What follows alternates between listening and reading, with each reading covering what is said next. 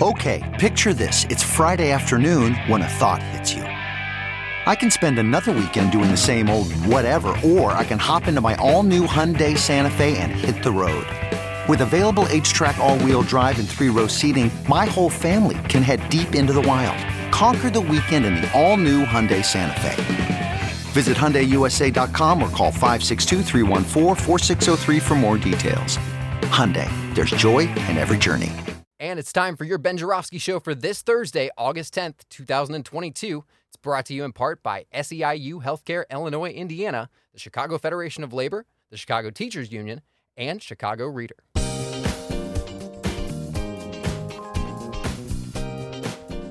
Visit chicagoreader.com for all things there is to know in the city of Chicago, where to go, what to do, what to eat, what to drink, and every now and again, what kind of pots you can smoke in the city. And so much more. Don't miss it, including interesting articles from our main man, Ben Jarofsky. He's going to be coming up here to talk to you guys in just a minute. Chicago Reader, chicagoreader.com. And if you want to help this program out, you can. It's really easy. Just go to chicagoreader.com/Jarofsky. That's J-O-R-A-V as in victory, S-K-Y. Go Bulls. Ben, how you doing today, bud? Really well, man. That voice is Chris Schrage. Once again, Dr. D, Dennis, my usual partner in crime for the show, is on a much-deserved, much-needed vacation. Chris Schrage doing a great job stepping in, showing he still got game. He took like a 6 months off, did this, that, and the other thing I just heard off mic, something he did, which we will be talking about tomorrow, ladies and gentlemen, because it involves one of my favorite topics, reefer. Okay, so we'll get into that one tomorrow. Very interesting little tale that Chris told me before we went on the mic. So this is what Chris and Dennis would call a tease in the radio business. Okay, in the I'm teasing the story we're going to talk about tomorrow.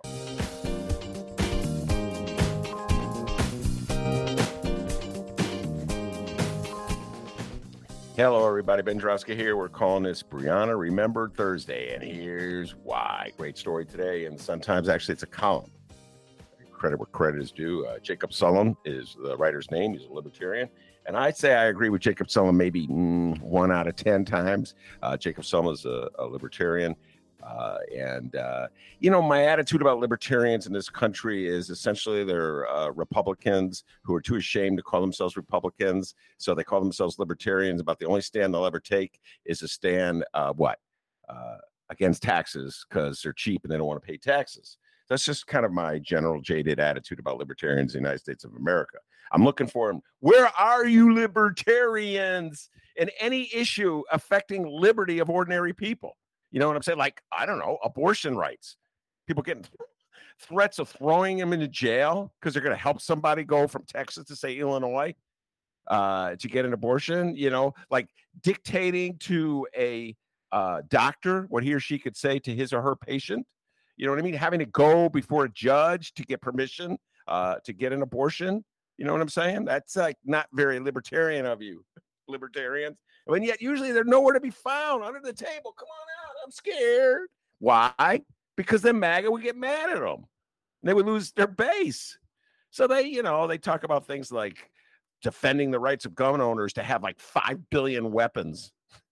But anyway, got to give Jacob Sullum credit because he put together a very revealing column about it's something new. I don't think we talked about this in the show, but this story broke about a week ago. And according to a federal indictment, here's the lead. Unsealed last week, Breonna Taylor, a 26-year-old EMT and aspiring nurse who was killed during a 2020 drug raid in Louisville, Kentucky, died because a cop lied. Wow, that's a pretty powerful lead. Jacob Sullum. It's not going to win you many fans of MAGA land, so I got to give you credit for going on a limb there. Back to the story. According to a 2019 federal indictment, the same is true of Dennis Tuttle and Regina Nicholas, a middle-aged couple killed during a drug raid in Houston that year. I'm going to stick with the Breonna Taylor story for a moment, and we all know the story. Police with a warrant arresting her former boyfriend burst into her apartment. When was that? In 2020. And her current boyfriend freaked the hell out. Thought it was some people. This is something MAGA should be supporting. He thought some gunmen had burst into his house that were going to try to shoot him. So he came out firing. Everybody had a gun. Isn't that what it's supposed to be, MAGA? Everybody's supposed to have guns and just start shooting each other whenever you're in trouble? Well, it turns out it wasn't, some bad guys off the street. It was some police officers from Louisville looking for someone who didn't even live there. And in the gunfire, Breonna Taylor was killed. And of course, MAGA immediate reaction is she must have done something wrong to warrant being killed. And her boyfriend who did the shooting must have done something wrong to warrant getting shot at by police, and that the police are always right. And we stand by the police no matter what. And it doesn't matter if it was a no-knock raid. It doesn't matter if the warrant was maybe suspicious. All that matters is that it was a shootout involving a police and a civilian. And in matters like that, the police are always right. Well, it turns out that there was erroneous information, to put it mildly, that was used to get the warrant in the first place. And I'll just read to you again from Jacob Sullum's column. When Louisville detective Joshua Janes sought a warrant to search Taylor's apartment in 2020, he claimed he had verified through a U.S. postal inspector that suspected drug dealer Jamarcus Glover, Taylor's former boyfriend, had been, quote, receiving packages at her apartment. After the raid that killed Breonna Taylor, Janes told investigators that information actually came from a colleague who supposedly told Janes nonchalantly that Glover just gets Amazon or mail packages there. In other words, that goes on and on from there. But basically, the justification for the warrant was fictitious. There was no real reason why Louisville police needed a warrant to do a no-knock raid. They had no greater purpose for bursting into the house. And Breonna Taylor is dead because overreach by the police. So I'm reading this and absorbing this and thinking about the issues it raised and thinking about the knee-jerk reaction that MAGA has had from that moment against anybody who stands up for Breonna Taylor and just asks questions about the matter. Fast forward to what just went down Monday with the quote-unquote FBI raid at Donnie Trump's Magalara kingdom down there in Florida. And MAGA is enraged. They want to defund the FBI.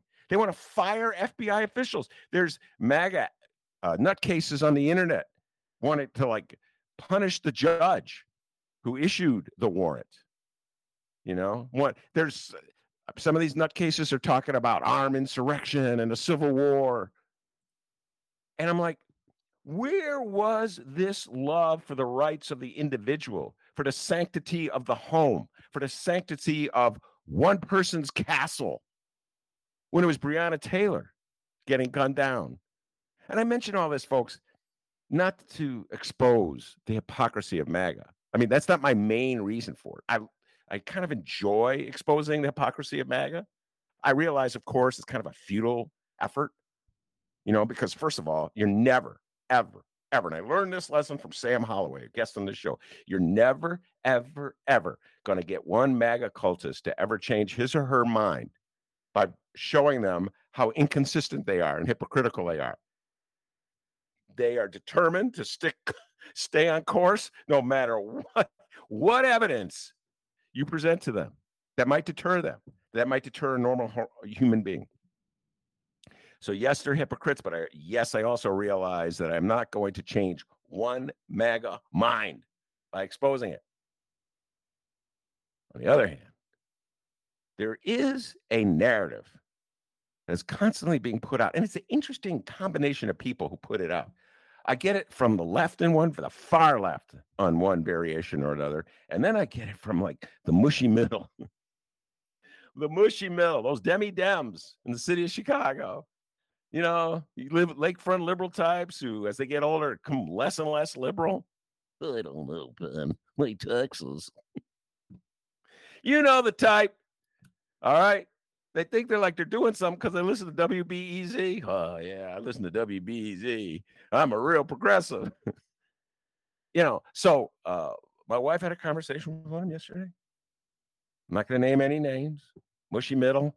And he goes, what is needed right now is some dialogue between Democrats and Republicans, between liberals and conservatives. And I heard this, and I'm like, how could you believe that there's a spot for dialogue, open dialogue between anyone of the Democratic persuasion and anybody in the Republican Party? Please name one Republican anywhere who's open-minded about any problem we're facing. They absolutely, positively refuse in any way to address, in any meaningful way, any of the problems we're facing. Miles Kampf-Lassin will be joining me in a little bit. We're going to do a little talk about what I teasingly call the Manchin bill, the Inflation Reduction Bill. It took all 50 Dems in the Senate to vote for it because 0 Republicans voted for it. In fact, up to the last minute, the Republicans in fact, they're still trying to defeat it. We'll talk about that as well with some bogus website that's been set up and some bogus campaign ads being used against Ilhan Omar and other lefty Congress people. You can't find a Republican who is willing to have anything resembling a meaningful discussion about the problems we face. So here we go. Breonna Taylor killed in the middle of the night at a police raid that was fortified, it turns out, by a bogus warrant. I've not heard one Republican.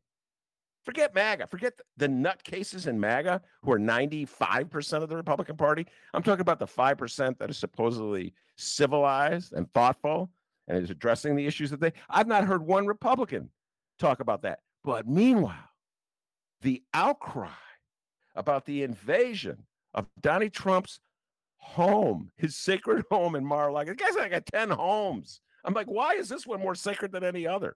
But every home that Donnie has is sacred. Actually don't know if he has 10 homes. I know he lives in a country club in New Jersey. I don't know. I'm going to ask Miles. Miles will know the answer to this one, where Trump actually lives most of the time. I still think he's got the condominium in Trump Tower, New York City. Oh, maybe he doesn't live there anymore. The point is, this is supposedly his sacred home. And so MAGA is outraged that the FBI violated, and they want to defund the FBI, and they want to have an investigation and call Christopher Wray, the head of the FBI, before Congress, and they're warning Merrick Garland, keep those notes, because we're going to come after you if we take the Congress in November. And I'm like, okay, I'll tell you what, if you're going to have an investigation of the FBI raid at Mar-a-Lago, which, by the way, was like weeks in the planning stages, with subpoenas given to Trump to turn over voluntarily the stuff he allegedly took from the White House that he shouldn't have taken, with lawyers negotiating with federal lawyers and agents, et cetera, and so forth, which was done like in the during the day, and the people who came in didn't come bursting in with guns blaring. They weren't even wearing those FBI jackets. Isn't that funny? MAGA is sobbing like the babies that they are over this horrific invasion. The dudes were like in plain clothes. Here in Chicago, Miles will know about this, we're always getting the FBI raiding aldermen. Ed Burke, Kerry Austin. The list goes on and on. Can't think of them right now, but there's more. You know, it's like it's a ritual in Chicago. And the FBI does that. They don't come in plain clothes. They got those little nylon jackets with FBI. Let's just really humiliate the guy, with pictures of the FBI agents carting out stuff, and then the reporters dutifully standing outside going, oh my God, they're carting out stuff to convince the people of Chicago that, yep, it's another, he must be corrupt because they're carting out stuff. And they didn't do that for Donald Trump. They protected him from all that. And yet MAGA sobs. So I hope there's a hearing. If there is a hearing, I hope they broaden it. Here's a suggestion, Kevin. Broaden it to include a discussion and a debate about the handling of the warrant used to justify the invasion of Breonna Taylor's apartment. Right? Fair is fair, right? Okay, if we're going to take a look at warrants and home invasions, and we're going to study and examine the notion that every person's home is his or her castle, then what's good for Donald Trump is good for Breonna Taylor. I had to get that one off my chest. I'm going to bring on Miles Kampf-Lassin, good friend of the show, in these times reporter, editor, writer, and also a proud graduate of Whitney Young High School. I say that, Miles, I don't know if you saw this, but Whitney Young has a new principal. I don't know if you saw that. He after your time, about 4 years after your time, he was the assistant principal of Whitney Young, and he replaced the legendary Joyce Kenner. So I just had to share that with you to get you going. I know it always fires you up to talk about your alma mater, Whitney Young, new principal of Whitney Young. Are you excited about that, Miles? I hope they keep all the excellence going in the classroom, as Whitney Young has been known for throughout the years. Go Dolphins. And yeah, Joyce Kenner was a principal back when I was a student. So yeah, long and legendary career for Dr. Kenner. And I hope she enjoys retirement or whatever's next. Yeah, and I will point out before we move away from Whitney Young, get to the news of the day, that Whitney Young, when Miles was there, was also a bastion of really good activism by the students. I recall writing articles about Whitney Young students back in the early part of the 21st century who were rebelling against this really dumbass test. Oh my God, that the Board of Education, Paul Vallis and Jerry Chico, in their infinite wisdom, try to shove down the throats of students. Just what kids need. Another, like multiple choice, high stakes test. And the students at Whitney Young led the charge against it. Not that it did any good. In those days, talk about tyrannical tyrants and dictators daily, right? Way you ran the schools. But anyway, all right, Miles. At the top of the list, the raid at Mar-a-Lago, where we're going to get into the Manchin bill, what I call the Manchin bill. Ironic there. We're going to talk about Republican tactics to try to undercut that bill and maybe get a little Brittany Griner talk in here as well. But let's start at the top.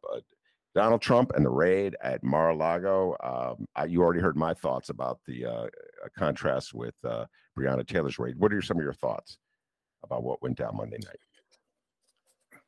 Yeah, of course, this was a pretty unprecedented development in that a former president has now had their home searched and apparently documents seized from it. I think that the response to it is one of the most interesting elements because we don't really know what was going down because nobody, Trump's supporters have made a big deal out of why the Justice Department or the FBI have not released more information, but it, stands to reason that Trump himself, or certainly his lawyers, would have had a copy of the warrant, and so they could present the very reason why the agents went into the home, but nobody has released that, so neither Trump's side nor the government have. So it's just a lot of open questions. The reporting we do have, though, really lends itself towards the idea that this was a very specific act taken in order to accomplish the goal of acquiring documents that Trump had apparently taken with him from the White House that were classified.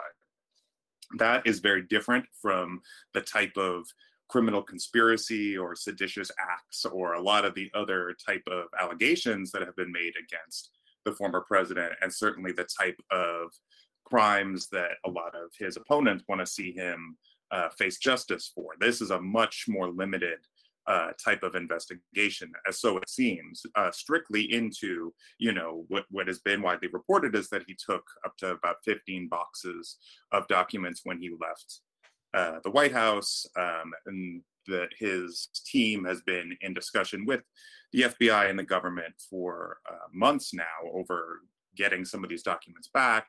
Apparently, the new reporting in the past couple of days indicates that there were people on Trump's side, potentially a mole, or some type of a, backhanded operator operating within the Trump camp who has also been feeding information that then told these agents where specifically in the house these documents were located.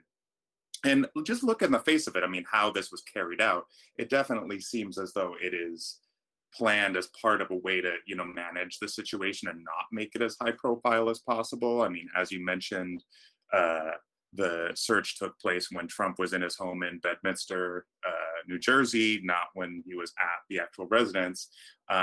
They weren't in the FBI clothes. They were trying to keep it under wraps. It actually wasn't even reported until Trump himself put out a statement, decrying government overreach and everything, and causing a lot of his supporters to whine, as you say. That's on the more chill side of the spectrum, because when we get to the response to this, I think it's been oversized on both sides of the political spectrum. But certainly Trump supporters, if you looked at some of Truth Social and the Donald.win, all these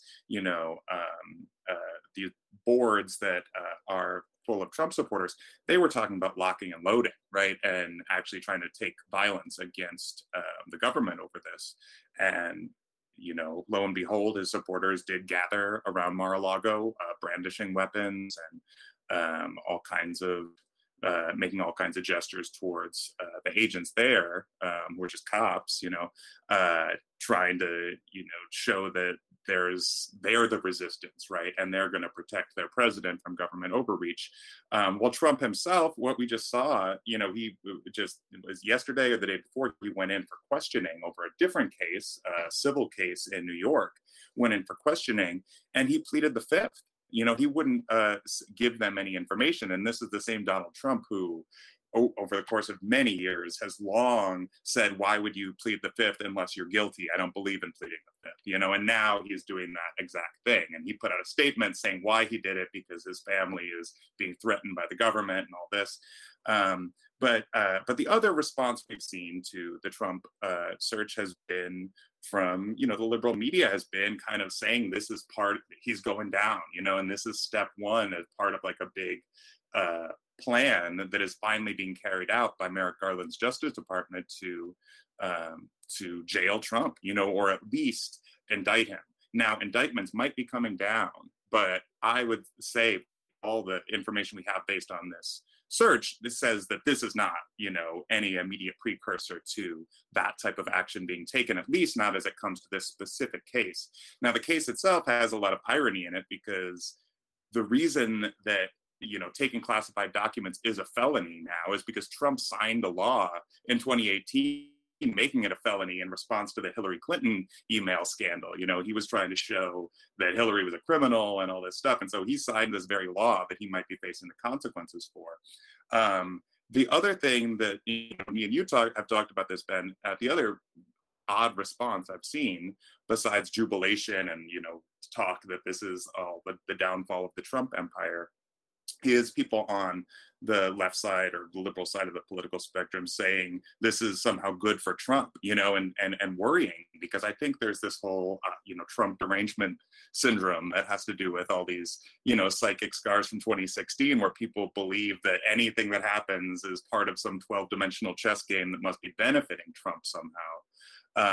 That may be, we don't know the exact political fallout, but to reflexively try to, claim that this is somehow, let's game it out and see how this is going to, benefit Trump. Obviously, it's riling up his base in defense of him, but I don't know if that's actually going to help him in terms of his electoral fortunes. We all remember it was, when it was announced that the Justice Department was looking into Hillary Clinton's emails and reopening that investigation due to the, Anthony Weiner scandal and Huma Abedin's computer right before the 2016 election, that really led to gaping loss of support for her and helped to lead to Trump's election in the first place. So all these people saying that an investigation of Trump is going to be a benefit to him politically, I think is also not based in reality. I think that a lot of that is just people trying to create political narratives and storylines out of a situation where, we have some answers and we're learning more, but we really don't know the depths of it yet. No, I'm with you that nobody knows, obviously, the political ramifications of what went down on Monday. And I know the narrative that MAGA is trying to set up. Absolutely. I'm watching it unfold. I get 5 or 6 emails, at least an hour, from various MAGA sources asking me for money to show my outrage over the invasion of Donald Trump's. They would say home, like it's like a little bungalow on the northwest side of Chicago. You guys are so trippy, man. So Yeah, I listen. I have no doubt in my mind that if this was a legitimate, like if the congressional districts in the United States of America were, even if they were just drawn randomly by a computer, uh, as opposed to being gerrymandered, I have no doubt in my mind that the Democrats would take control of the House, because I do believe a majority of voters in this country, people who actually go to the polls, uh, uh, are against Donald Trump. They just don't like Donald Trump. They want to get rid of Donald Trump as a political force in this country. I absolutely believe that. I think that's what Joe Biden's victory was all about, Miles. Now, we get into the substance and the issues of how far to the left of these anti-Trumpers go, whether they're going to be beneficial for like leftist goals that you or I may have. But I'm just talking about this one issue, just removing Donald Trump from the political equation in the United States. I think there's a majority. But because the House is so gerrymandered, you know what I mean? I got to study all the odds makers out there. I don't know if you ever go to their sites. They're constantly keeping track of gerrymandered districts. And so which Republican is, which candidate's favored to win which district, et cetera, and so forth. That's what it's like following like high school basketball to try to figure out who's the best draft choice or who's the best recruit coming out of high school basketball. You follow me? It's like in the weeds so much. So I don't know what the political fallout is, but I got to tell you, I'll hit this again. You cannot have a substantive debate, Miles, on something like, okay, the warrants, like the rules, one way or another, governing a warrant, a no-knock warrant, governing the invasion by law enforcement of someone's house. This is essentially the issue at stake here. It was the same issue at stake with Breonna Taylor. You know what I'm saying, Miles? You cannot have a conversation with anyone on the right about this stuff because it's all about their particular need at that moment. That's the position they'll take. So on top of everything else, that's what I find exceedingly frustrating with this moment in politics. Now we'll shift and let's talk about the bill that I guess it hasn't fully passed. It passed the Senate. It still awaits a House approval. I teasingly call it the Manchin bill. You, in these times, wrote an article that I urge everybody to read, which actually championed the bill. I mean, it pointed out the flaws in it from a leftist perspective, but also pointed out the good points into it. So why don't you give your just general views about the bill that was advanced from the Senate last week? Sure. Well, I'll point out the headline of that article was a hell of a lot better than nothing. And I think that's a good summary of what, the broad strokes are in terms of how to view this piece of legislation from a, left or progressive perspective.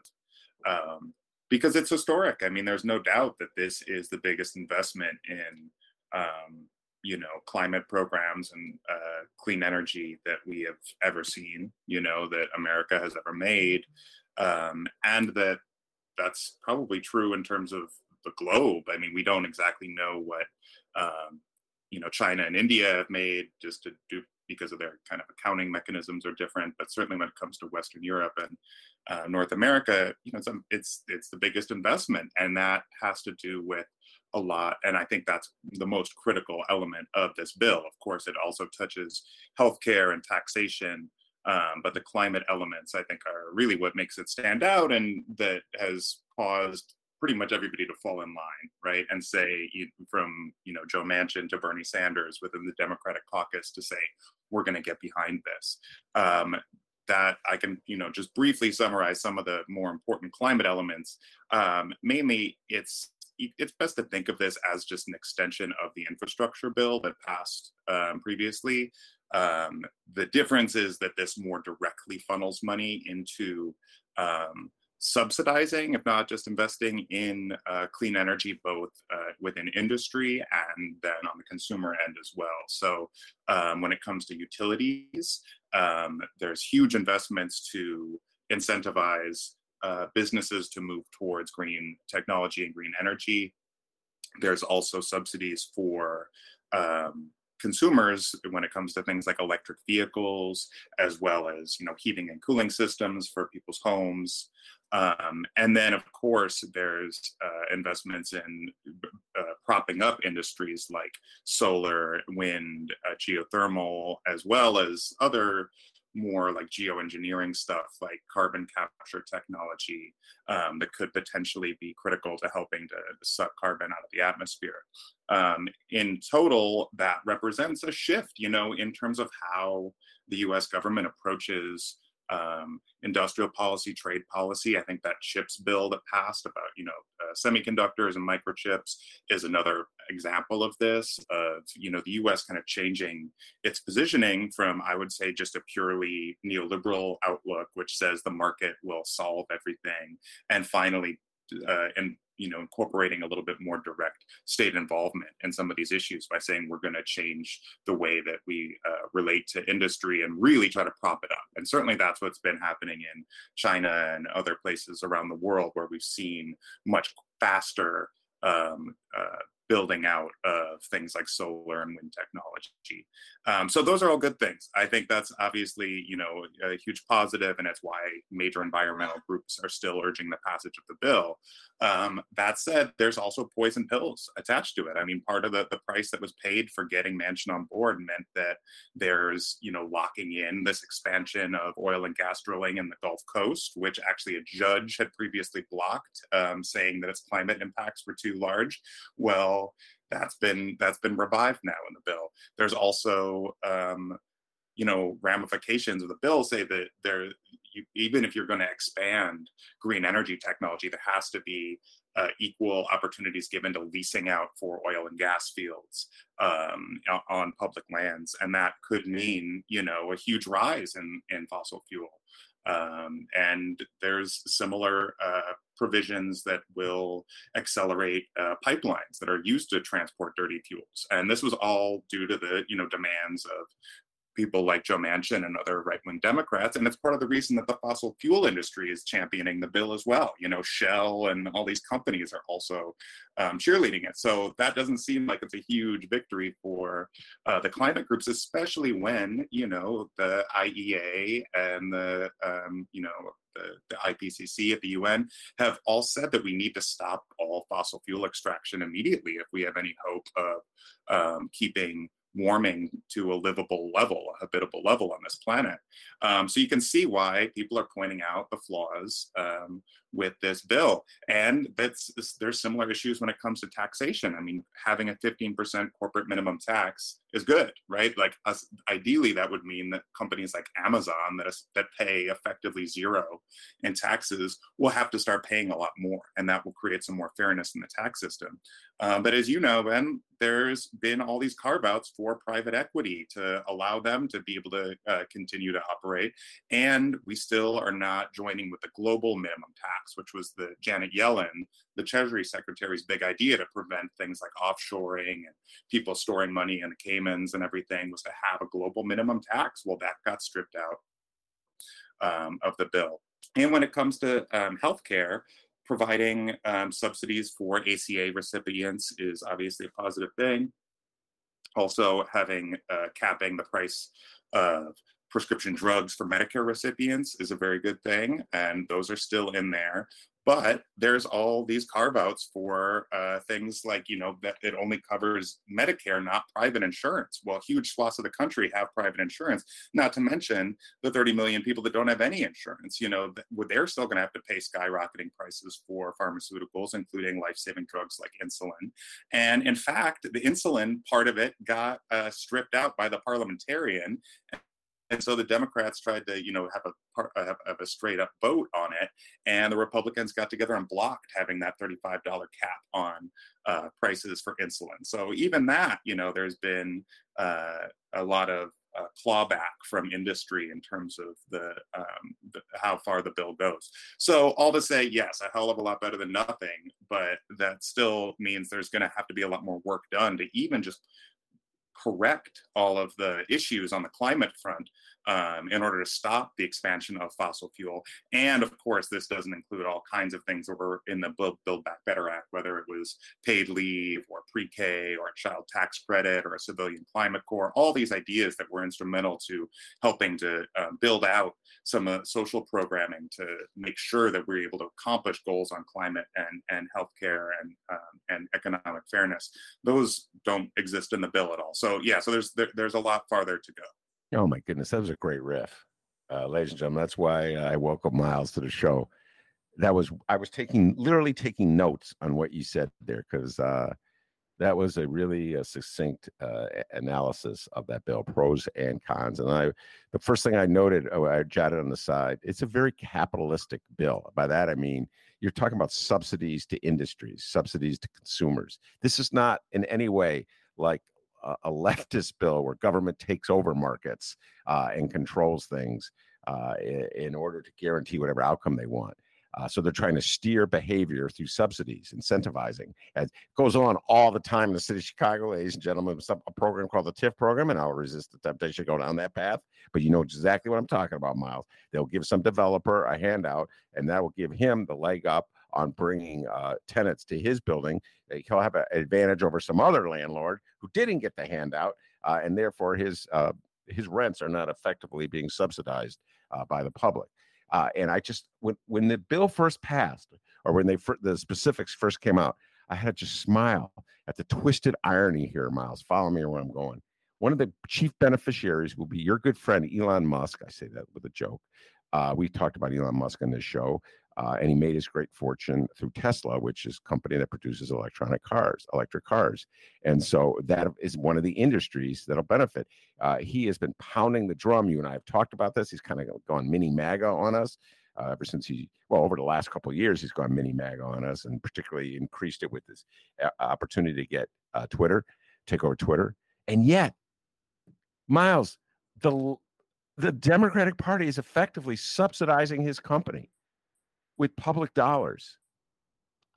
I just find the irony of it. I don't expect any moment now a thank you from Elon Musk, who's now wealthier. Miles, Tesla stock has been rising. I don't know if you follow this stuff, but ever since this bill. I'm expecting that. Thank you, Democrats. I am now wealthier than I was before.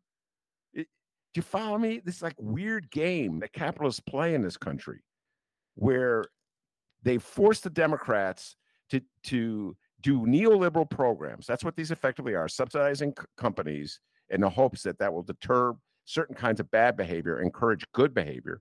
So they subsidize big corporations and companies, making the people who own the companies even wealthier. But meanwhile, publicly, they support MAGA. Because who knows what kind of deranged thought is going on in their mind. Once again, Miles, it's a lefty cannot win in this situation. Your response? I think that's a perfect way to put it. It's a capitalistic bill. And it should be noted that Elon Musk, the whole Tesla is where it is because of subsidies and investments made under Obama during the Recovery Act in order to, help out green energy companies then. I mean, there were so many focus on like Solyndra and all these, companies that, didn't work out as green energy makers that the Republicans pointed out to say, oh, this is just like a money giveaway. But Tesla was a beneficiary of that. And they're obviously the leader in production of electric cars. And I mean, in a way that's good because we want to have companies that are able to produce the type of vehicles that we need to, wean off of fossil fuels. But it's all, socializing the risk and privatizing the reward, where we have, the people that are making money off of it are exuberantly wealthy, and the public has to pay all the cost up front and doesn't really get the benefit until they buy a commodity, a product. That's one thing that we should note in this bill, is that there's nothing on public transport. It's all about, private transport, all about your cars. But if we wanted to have a real green energy policy in this country, we'd be investing in high-speed rail and electric trains, electric buses, and building out our infrastructure when it comes to public transport. But that's nowhere to be found in this. And as you said, this is a bill that's all carrots and no sticks, basically, right? There's like a small methane tax that's included in there. But besides that, it's a complete reversal from the approach that we've had, which was, this is about incentivizing versus compelling. Right. And previously, the approach was we need to keep fossil fuels in the ground. So we need to punish companies that are continuing to push dirty carbon into the air that is resulting in the type of extreme climate impacts that we're seeing across the globe. I mean, just look at the heat waves that are happening just right now. But that's all been stripped out. There's no cap and trade. There's no carbon tax, and obviously those legislative efforts failed. And so this is just a different approach that they've decided they have to do in order, climate champions, in order to get anything passed. But as I said, we have to stop producing fossil fuel. And, people don't want to hear that. And certainly industry doesn't want to deal with that reality. But sidestepping it by just trying to incentivize consumers to spend money a certain way and to it's still relying on the market ultimately. And you're right in that it is still a neoliberal approach, because it's all based on the idea that the market is going to say that clean energy is a more profitable investment, and therefore that's going to move companies to invest in that versus fossil fuel.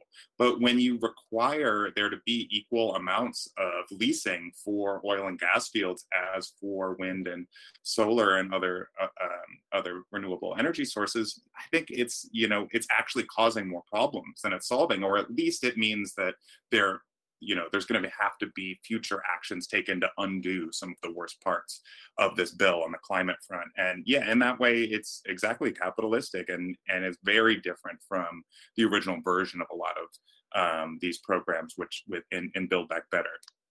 I would go so far as to say it's a classic Mitt Romney type bill. And listen, I'm not hating on this right now. Okay, ladies and gentlemen, I very much operate in a real world.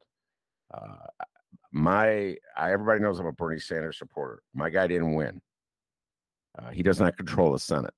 People like Bernie Sanders do not control the Senate. They definitely do not control the Congress. That is for sure. So at some points, I take what I can and hope that the madness dissipates, and so that we can have like Bernie Sanders type programs. That said, it's classic Mitt Romney bill. Mitt Romney didn't vote for it. And I gotta bring this point up. Not one Republican voted for it.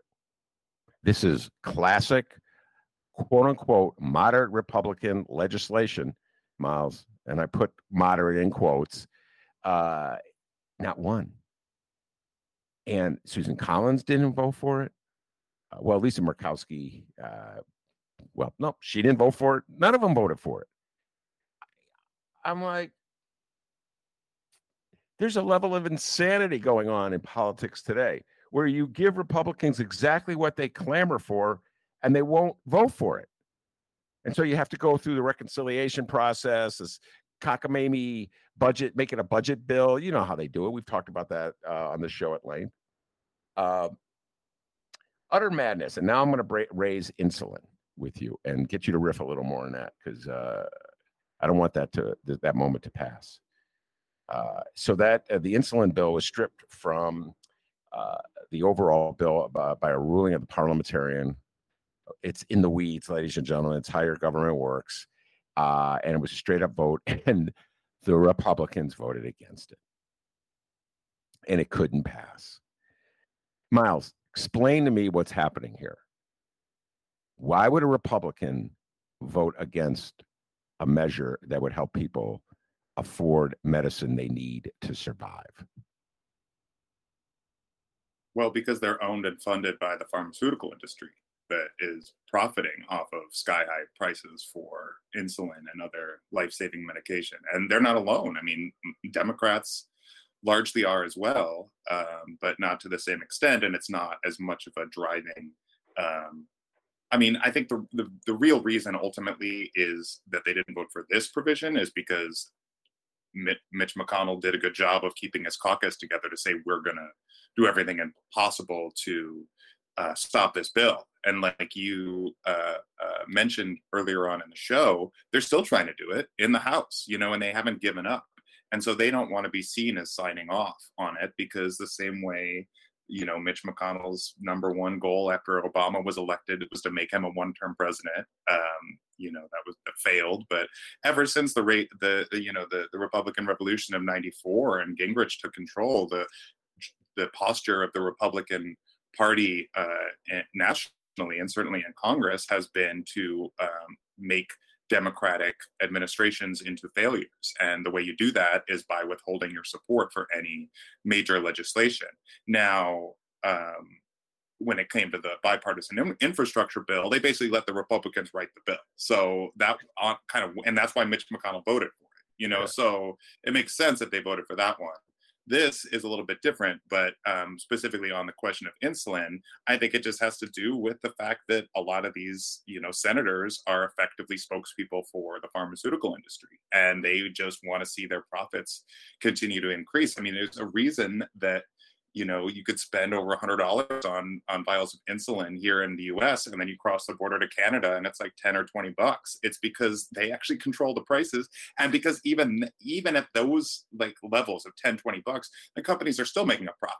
They're just making a 20, 50% profit versus a 5,000% profit, right? Because it's minuscule amounts of money it takes to actually produce the product, but to get it to consumers, it's incredibly expensive because there's no price controls, right? And that's, I think, where when it comes to all these issues about inflation and supply chain issues and everything, there was a time in the United States history where we embraced price controls. Certainly, and FDR did during the war effort in the 40s, but even Nixon did it in the 70s, right? Like, this is not radical stuff. It's just ways to make sure that companies are not profiteering to an extent that they're causing people to actually die as a result, which is what is happening with these sky-high insulin prices. And, that has been a goal of the Democratic Party for many years now, to have Medicare negotiate the prices of prescription drugs. And as I said, this bill makes efforts towards that goal, and that's a really positive thing, but it doesn't go nearly far enough.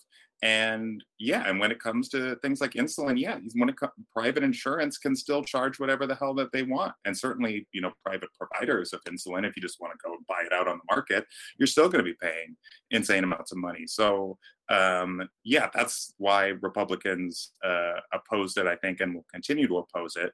And ultimately, it's why you need to have a healthcare system that is not controlled by private companies and an industry that is, at a massive lobbying front on Capitol Hill. They're one of the most powerful lobbies when it comes to Congress, and they are incredibly effective, and they earn their money because they're able to block legislation that would rein in corporate profiteering. So you need to actually go at that industry, and that's what the promise of Medicare for All has always been about. Taking the reins of control away from corporate America and putting it in the interests of actual working people, who are the ones that need life-saving healthcare benefits but are being denied it because some people want to get richer and richer. Yeah, it was another great riff, Miles. And I will add one point before I move on. This is the same Republican Party that denounces, quote, woke corporations when it comes to corporations like Disney that respect the issues of gay rights, et cetera, largely because their employees demand it. And so Ron DeSantis and other Republicans are trying to punish woke corporations. But here they are defending corporations when it comes to gouging consumers on life-saving drugs. So once again, I'll just say it. It's like a theme of the show. I don't know how you can have a legitimate conversation, bipartisan conversation in America today when one party is insane. All right, let's move on and discuss tactics, electoral tactics that Republicans and Democrats share. We have talked at great length on this show. Miles, I'm not quite sure if I had the conversation with you, but I've had it with many other guests about Democratic tactics in the last go around, particularly here in Illinois, to fund commercials that highlight the conservative qualities of MAGA candidates like Darren Bailey here, Doug Mastriano in Pennsylvania, in order to fire up MAGA, get them to elect these people and nominate them as the Republican candidates, because internal Democratic polls show that these whacked out MAGA candidates are easier to defeat in a general election. I've expressed lots of trepidation about this strategy, mainly because it's kind of scary to me that like Doug Mastriano's one election away from being the governor of Pennsylvania, and Darren Bailey's one election away from being the governor here in Illinois.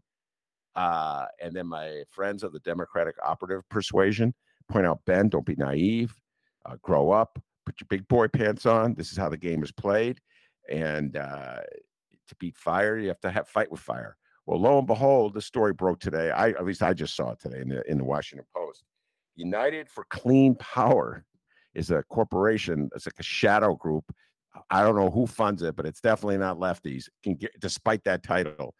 And they're getting involved in districts of people like Ilhan Omar to try to get to persuade them to vote against the bill that's coming. I don't know when the House vote is. I've lost track of it. But Miles, why don't you take a little deep dive in this one and give us your thoughts on these Republican efforts to sabotage the bill?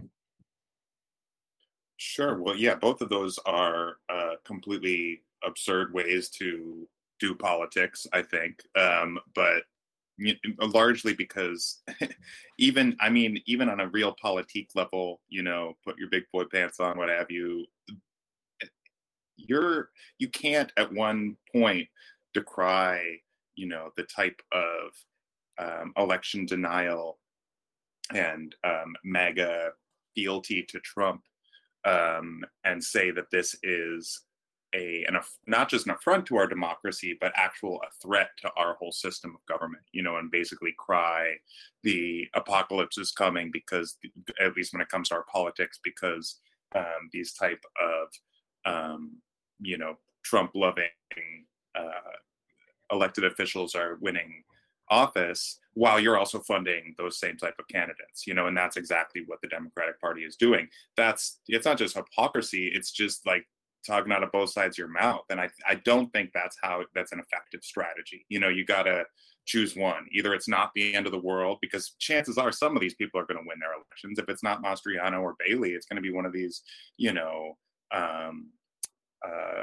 House representatives, because it's a wide spanning campaign, that's being funded by these Democratic organizations and the Democratic Party itself to lift up the most extreme types of candidates. And Mastriano, we should note, if he becomes the governor of Pennsylvania, he would appoint a Secretary of State, who therefore is the person that certifies the electors when it comes to presidential elections.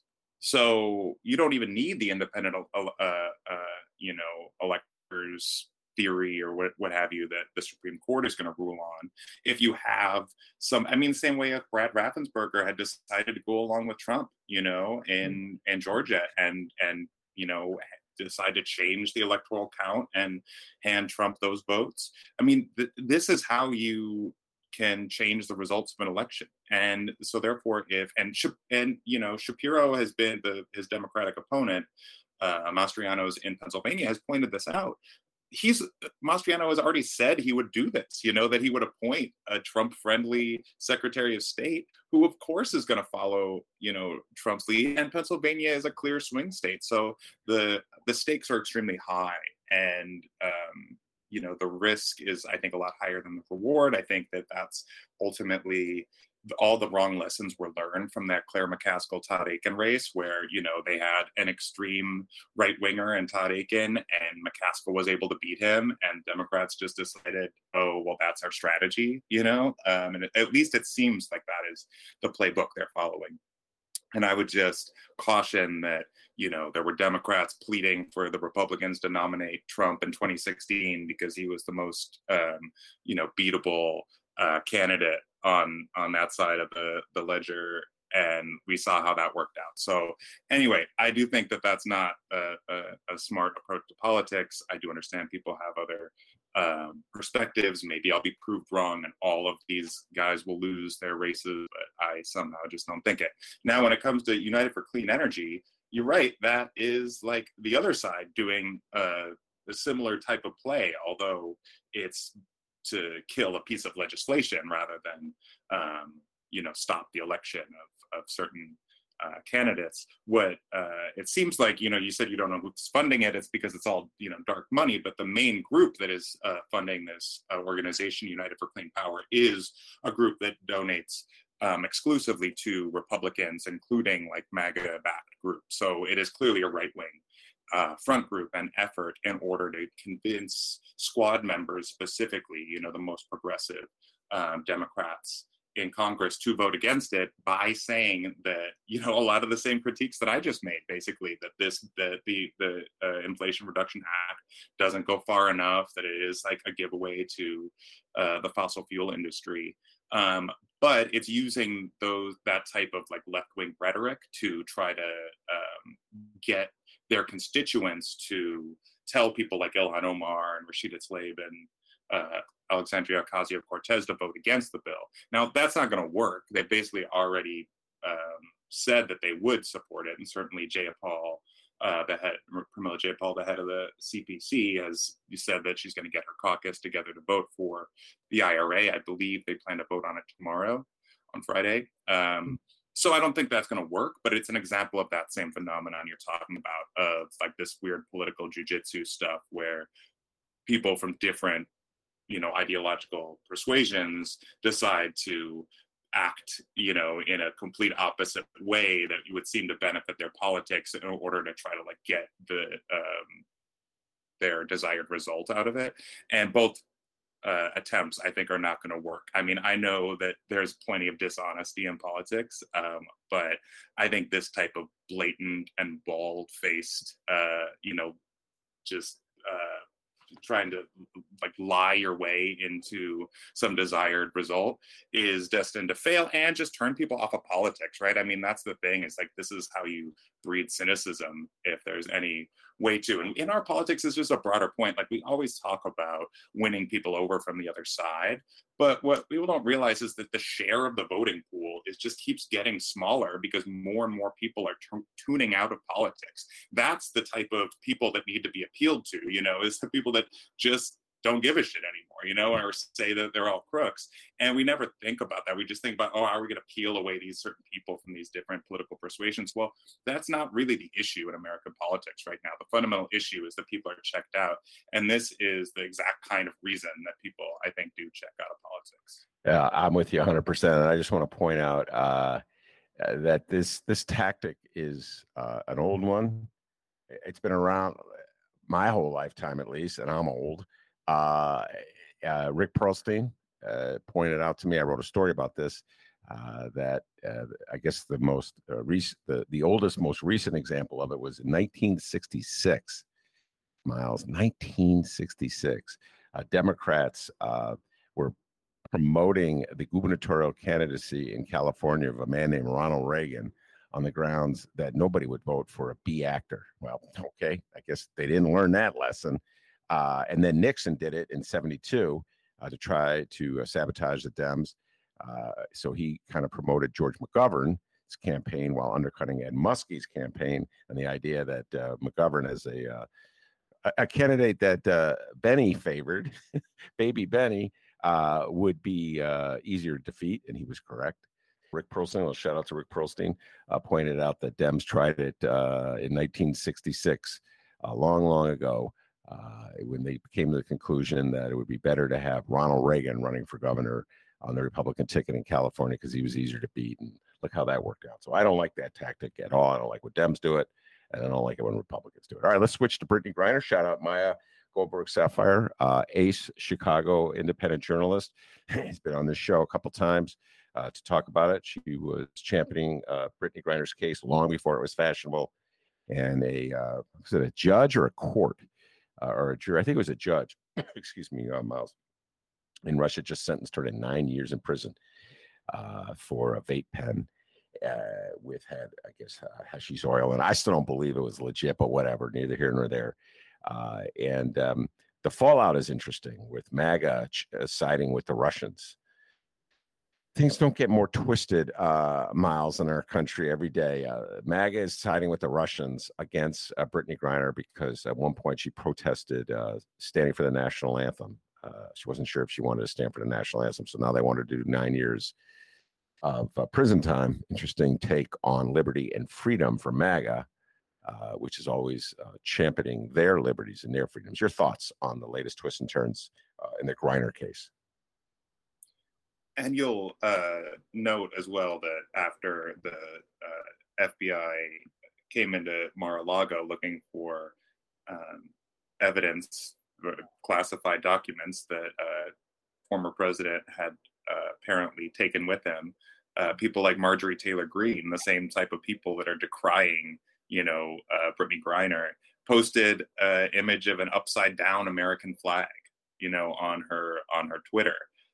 That if a left-wing person did that, they would be losing their minds over it, but it just goes to show how ultimately this has very little to do with actual principles or ideals or what have you. And the best illustration of that, I think, is the way that Trump himself has reacted to the case of Brittany Griner. I mean, Brittany Griner, you've talked about it with Maya on the show before, but, she's a multi-time Olympic gold medal athlete. She's, probably one of the greatest, if not the greatest, women's basketball player of all time, and a true inspiration, to women and just, athletes and people that care about the game of basketball across the world. So she's not some, marginal figure. She's actually has a huge fan base and a huge impact across the globe. She, was taken into detainment by the Russians after they apparently found or allegedly found some hash oil in a vape pen she had. The amount, we should say, even the prosecutors admitted was like 0.1% or whatever of a gram. It was like a tiny little part of a vape pen. It wasn't even a full vape pen. And as we know, in Chicago, weed is legal, so anybody can go out on the street and buy a vape pen if they want. Obviously, there's different laws, different places, but what they charged her with and ultimately sentenced her for was large-scale transportation of drugs and with the intent to distribute, which is completely absurd based on the amount that even the prosecutors said she had. And of course, 9 years in prison is an absurd sentence. Now, some people are saying, hey, if we're going to try to free Brittany Griner, shouldn't we free all people that are, in jail in the U.S. for marijuana charges? And to that, I say yes. I mean, of course, that should be the cause, of criminal justice reformers everywhere. And certainly in Illinois, some steps have been taken, through the Weed Legalization Act and Pritzker's moves to free some of these people incarcerated from prison. But I agree with that. I certainly don't think that's an argument for not working to bring Brittany Griner an innocent American home. So yeah, to get to the right wing's response and back to Trump, he initially, when it looked like, there was not a deal on the table, and we still don't know what will happen, but, it looked much more dire a few months ago. Trump was saying, I would have had her home already, in order to show that he was more effective president than Biden, and that, he has a good relationship with Vlad over in Russia, and that he would have, been able to get her home as a way to hit Biden.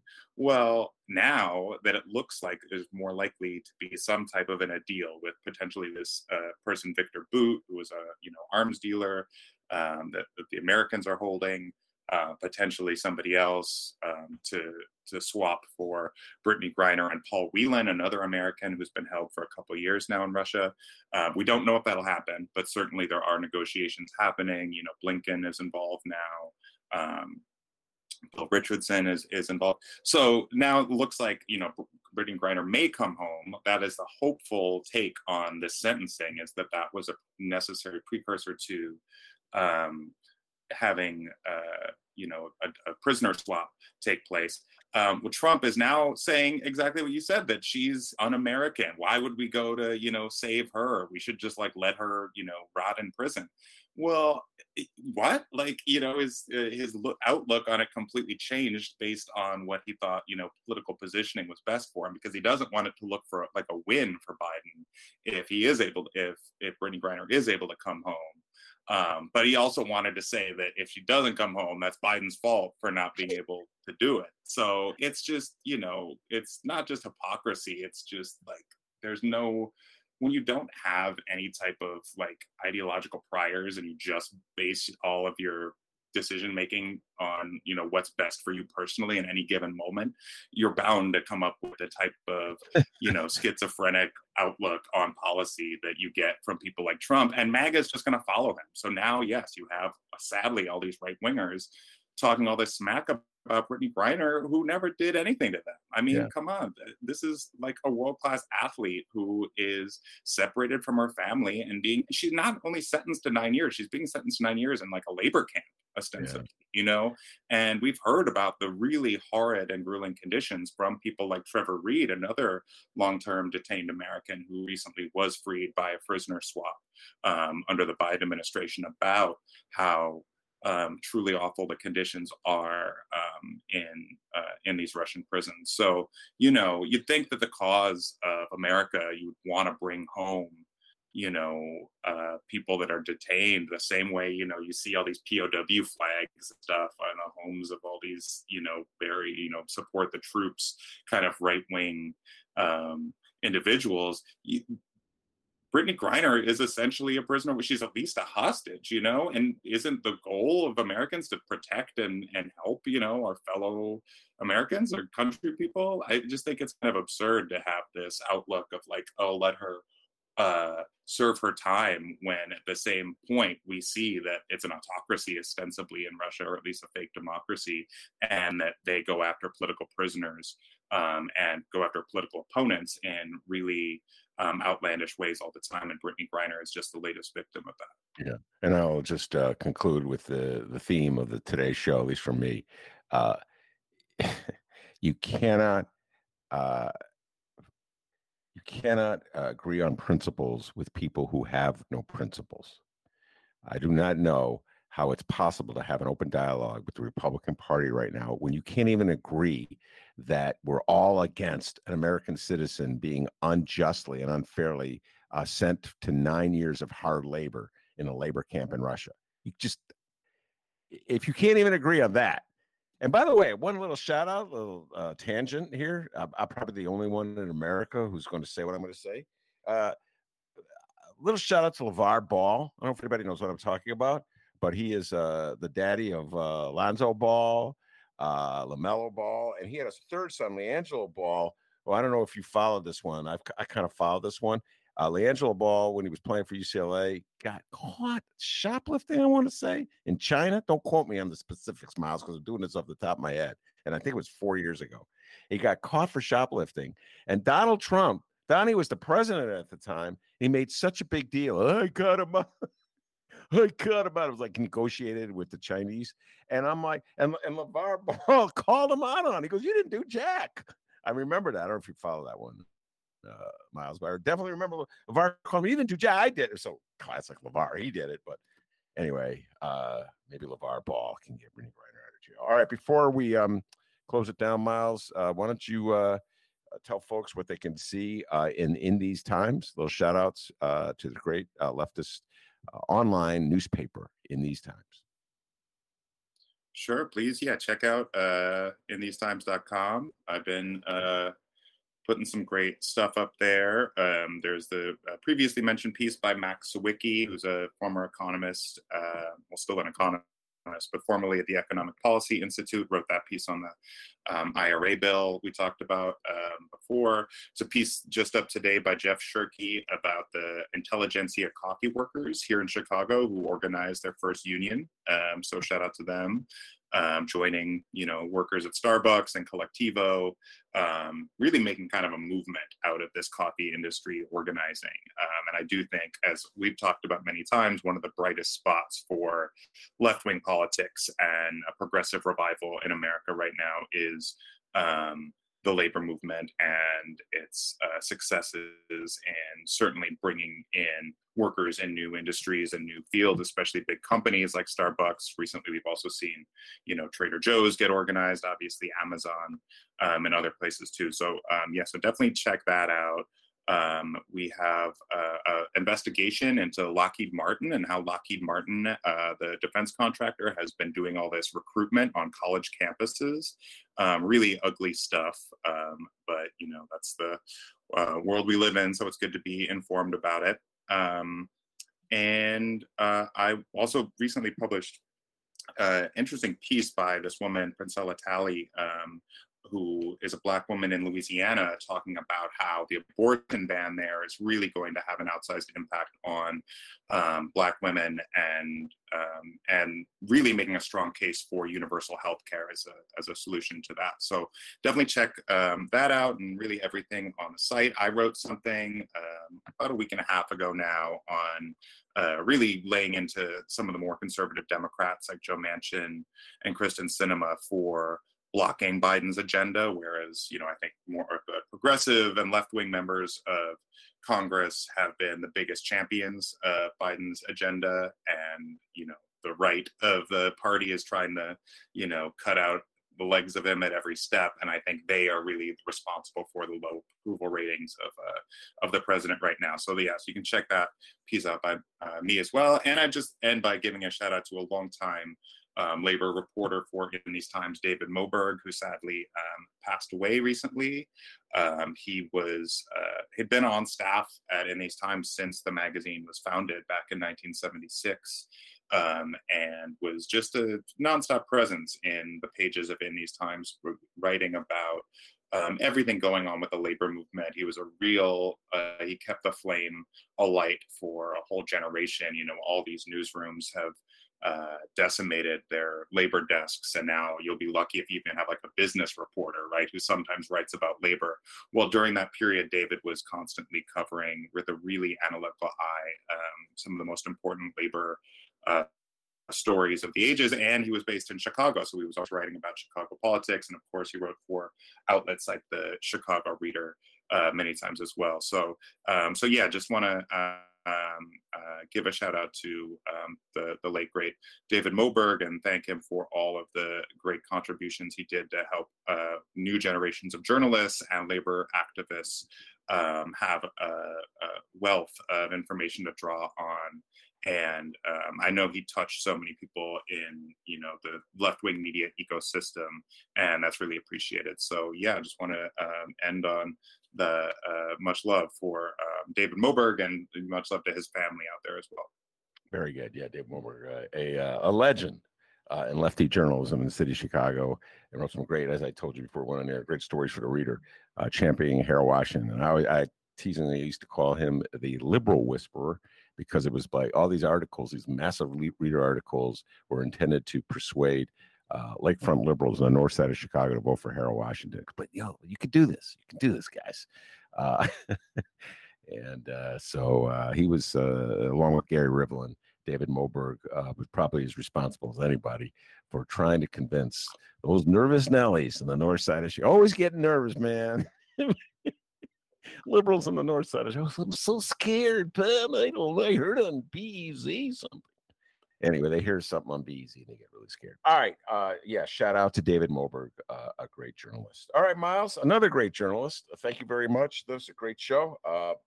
Love the deep dive you took, in particular on what I call the Manchin bill, but I guess I should call it the Inflation Reduction Act, and do the right thing. So thank you very much, Miles. I look forward to our conversations all the time.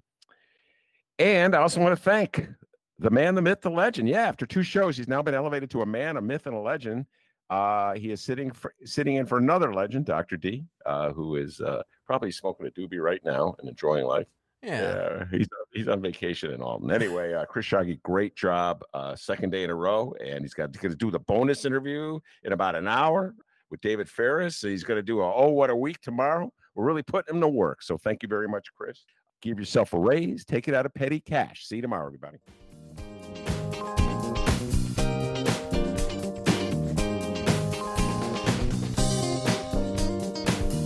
All right, everybody, another Ben Joravsky show in the books. Remember, you can download the previous Ben Joravsky shows if you missed any this week or last week or way back a month ago. They're still really good. They're entertaining. They're useful. Check them out, chicagoreader.com and wherever else you download your favorite podcasts.